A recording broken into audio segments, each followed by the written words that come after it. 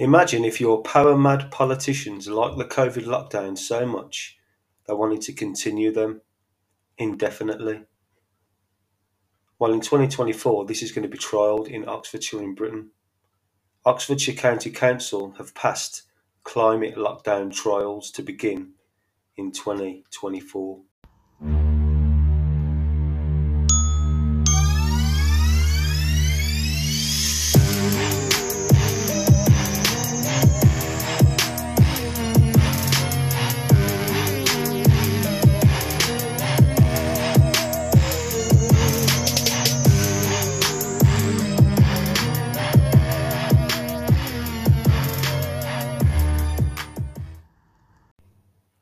Oxfordshire County Council have approved plans to lock residents into one of 6 zones to save the planet from global warming.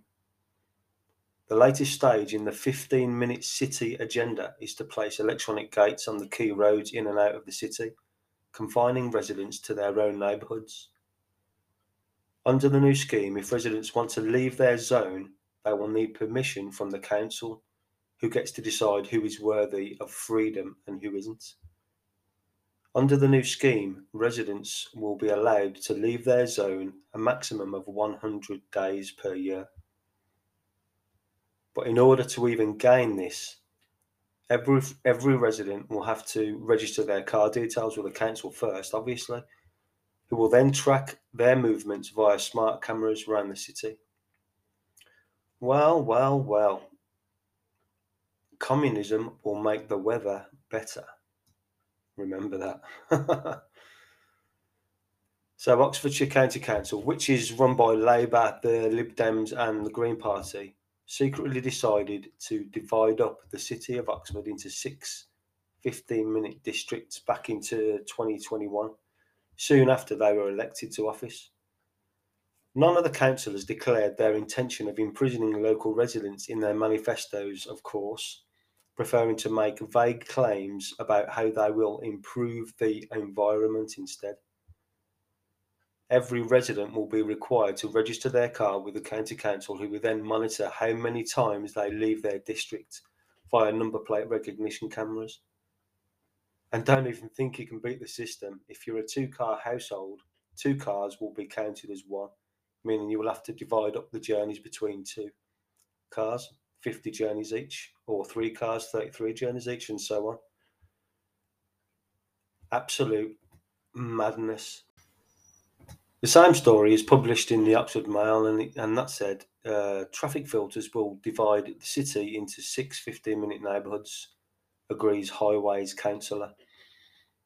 Roadblocks stopping most motorists from driving through Oxford city centre will divide the city into 6 15-minute neighbourhoods, a county council travel chief has said, and he insisted the controversial plan would go ahead whether people liked it or not. Duncan Enright, Oxfordshire County Council's cabinet member for travel and development strategy, explained the authority's traffic filter proposals in an interview in the Sunday Times. He said the filters would turn Oxford into a 15-minute city, like we said, with local services within small walking radius. People can drive freely around their own neighbourhood and can apply for a permit. A permit to drive through the filters and into other neighbourhoods for up to 100 days per year. This equates to an average of 2 days per week. Oxfordshire is the home of the University of Oxford, one of Britain's premier learning institutions. Communist states like the Soviet Union and, well, the previous Soviet Union and China seem to love movement restrictions and internal passports. Britain has been edging closer to naked communism for at least half a century. So I guess it was inevitable that an attempt would be made at some point to introduce Chinese-style movement restrictions on the British people. The climate claims are just an excuse, an attempt to deflect criticism of the authoritarianism. So is the University of Oxford up in arms? Oxford academics, are they outraged? Nope. none of them, not one single utterance of public outrage from university academics. This is baffling because for almost 1,000 years, um, the University of Oxford stood as a beacon of intellectual freedom. A number of leading Oxford intellectuals in the past were hanged or otherwise persecuted over the centuries because of their resistance towards authoritarianism.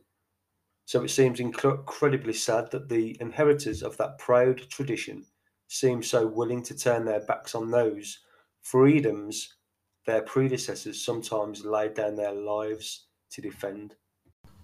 I mean, whatever next? Hasn't the world been through enough these last 3 years? These plans follow the narrative of the World Economic Forum and its partners, along with the unelected NGOs and their billionaire club, pushing their New World Order agenda on the world. World leaders keep banging on about this New World Order, a one world government, but time after time our leaders' plans for the future seem almost cruel and evil. Benjamin Netanyahu has just admitted that he used the Israeli people as lab rats in the Pfizer experimental vaccine study, and that their DNA is now in a database that his government can use in whatever agenda they desire. Are the Israeli people that trusting of their government? Or were they forced into it? I think you know the answer to that one. Examples, so you'll see, because I don't want to bore you with detailed plans, but they are detailed in my mind. We came out of COVID first. I described that in my book, my conversations with Albert Bourla of Pfizer, and I persuaded him to give tiny Israel the necessary vaccines to get us out first from the COVID. And the reason I could do that is because we have a database, 98%, a medical database. 98% of our population has digitized medical records and a little card, and anywhere you go in any hospital in Israel, north, south, doesn't make any difference. Boom, you punch it in, and you know everything about this patient for the last 20 years.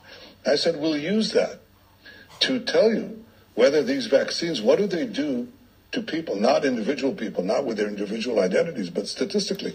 What does it do to people with, meningitis? What does it do to people with high blood pressure? What is it?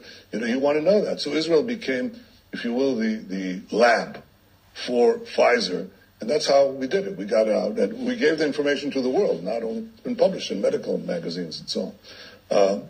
That's a database we have. I intend to bring on that database of personal medical records for entire population, a genetic database, genomes, okay? Give me a saliva sample. Volunteer. But I'm sure most people would do it. Maybe we'll pay them. Now we have a genetic record on a medical record of a robust population. You have to have diversified populations. We have people from 100 lands. This is a very powerful engine. Now let pharma companies, let medical companies, let them run algorithms on this database, okay?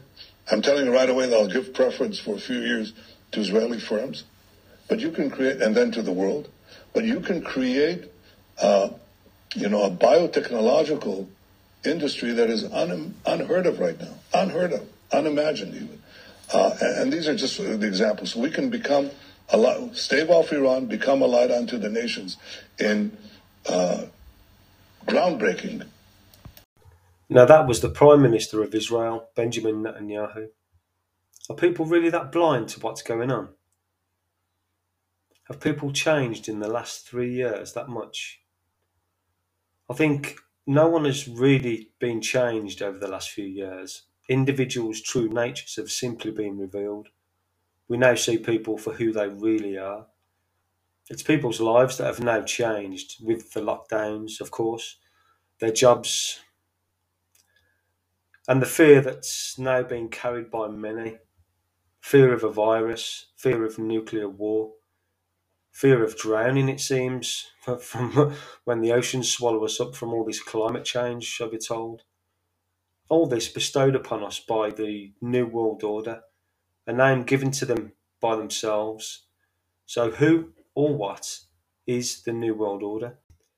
The New World Order is a social engineering project aimed at reshaping human civilization on this planet in its every aspect to suit the selfish interests of a small group of billionaires obsessed by greed for power and profit, but also, and no less so, obsessed by their fear of violent, hungry, and deprived masses ransacking and destroying their properties, and eager to display how superior they are to the 99.99% of their fellow human beings, and their ability to beat both nature, the universe, and divine consciousness at the eternal game of creation. The New World Order idea grew out of John D. Rockefeller's business idea, hatched already around the year 1900 to take on healthcare and make a global monopoly of medical science, just as he had already created a virtual global monopoly on the petroleum business. Rockefeller's brilliant but sneaky self-serving initiative took the guise of a non-profit institution in order to escape taxes and at the same time gain respect, if not popularity, instead of the anger and hate his ruthless business methods had earned him up until then. And a better way of taking control and what better way of taking control of medical research, education and practice, all under the guise of generously donating fortunes for the benefit of the masses and of science, while tailoring it all to his own strictly for profit business model, which has resulted in Big Pharma's secret mantra, every cured patient is a lost customer, becoming a fundamental principle of modern Western school medicine. It does not offer any cures, only long life treatments by patented and highly priced synthetic pharmaceutical drugs and surgery, with a long list of potentially fatal side effects that need additional drugs. By creating the non-profit Rockefeller Foundation in 1913 apparently to alleviate human suffering worldwide, his oil billions became exempt from taxation and could be used to discreetly control almost anything he wanted to take over through outright purchases or bribes, or through donations with specific conditions, or through influencing boards of directors and other decision makers. Scientists, research, and publications were also bought, and politicians were funded and made to change legislations to favour Rockefeller business interests. The Rockefeller family controls Chase Manhattan Bank and the First National City Bank. Now, Chase Manhattan is the third largest banking establishment in the world, and according to Wikipedia, by far the most influential. This means they also own a major chunk of the Federal Reserve, the privately owned US central bank, created through a coup in Congress on December the 23rd, 1913, when the majority of congressmen and senators had already left for their Christmas holiday. To a great extent, therefore, Rockefeller interests control global finance, such as interest rates and the printing of fiat dollars, fiat, whatever your currency is, which is counterfeit money on a massive scale, by the way. The Federal Reserve, therefore, has the power to cause stock market booms and busts, as well as financial crises leading to recessions and depressions at will. They have used that power for, several times over, and are deep into it right now as I'm talking to you. The Rockefeller Social Engineering Project was first documented in 1910 with the Flexner Report, 3 years before the creation of the Rockefeller Foundation. It was about reforming and controlling medical education in the US and Canada. Realizing that their plan would need support from public opinion to become successful, they began to focus on influencing and shaping the thoughts and opinions of the general population. On the one hand, they targeted the education system in general, from preschool or kindergarten all the way through to university. The way to get women to abandon their traditional role as first and foremost mothers housewives, and homemakers was first to change people's perception of value and happiness. Traditional values favoured nature, family bonds, motherhood, and cooperation in agricultural communities. In pre Rockefeller society, most male full time income earners could normally support a whole family with often many children. Now, such an earner may not have had the privilege of working only 40 hours a week, nor would the family have enjoyed all sorts of technical wonders, gadgets or games and cars. Neither were they able to buy new fashionable clothes 4 times a year or travel abroad on holidays. So, in order to shape children's minds as early as possible into accepting Rockefeller's industrial world model and help create an expanded source of both workers and customers for the new industries of the elite, the wealthy elite, it was necessary from the Rockefeller point of view to make women want to compete with men in the workplace and earn as much money as men. That's why they launched the feminist movement.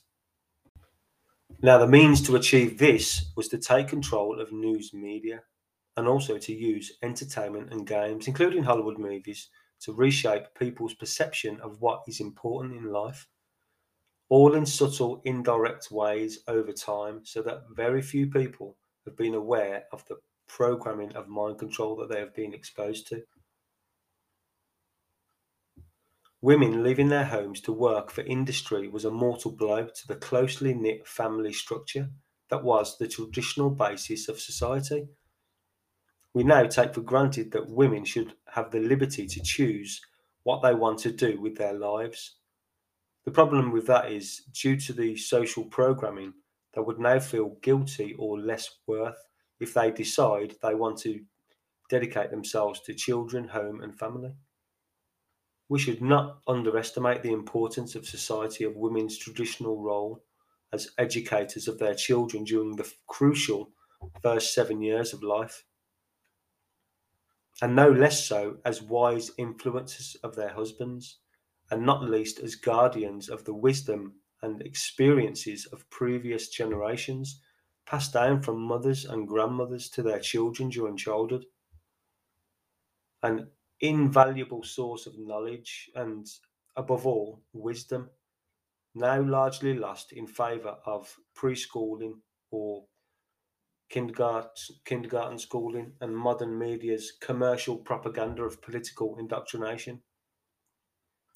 The value system of our society is built on was then slowly changed from patriot, emotional, moral, spiritual, and communal to focusing on maximum money and power through individual competition in a global setting.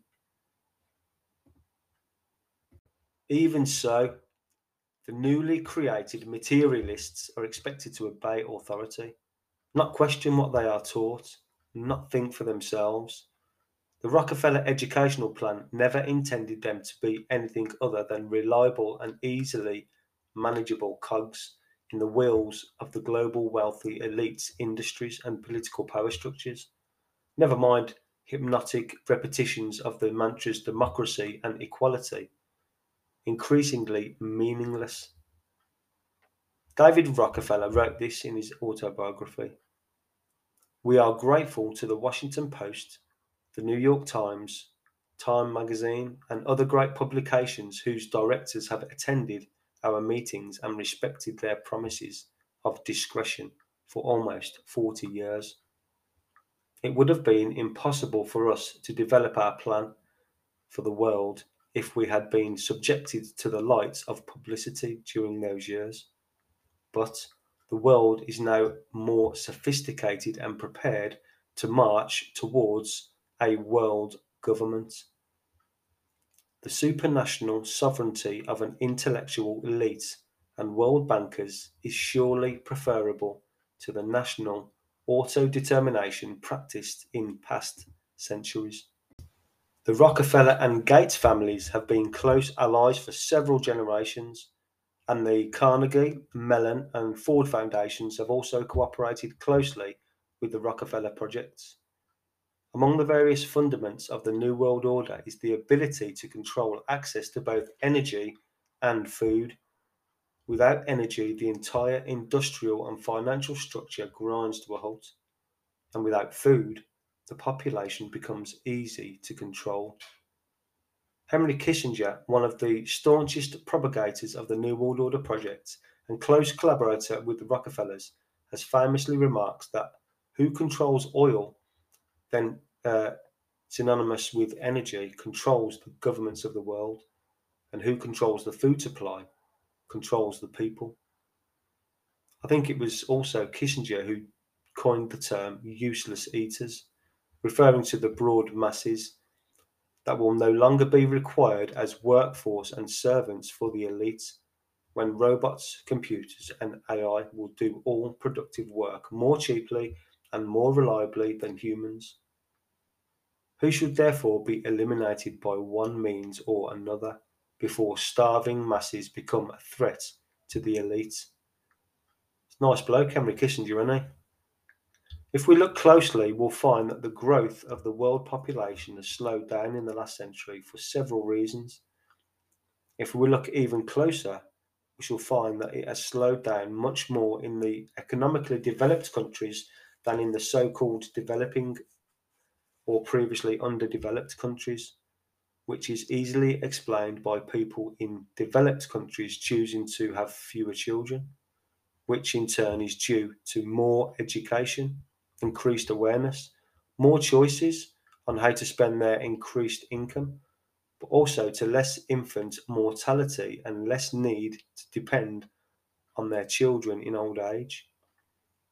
Looking closer still, we find culling of population already active, even if we cannot know for sure how much of it has been done specifically with that intention. The principal means by which it has been happening are: one, more or less constant warfare, estimated to have killed around 100 million people since the start of the First World War. Two, the Rockefellers' medicines, drugs, surgery, and vaccinations have been estimated to have killed at least 50 million people since World War One, and the vast majority of them in the last 40 years.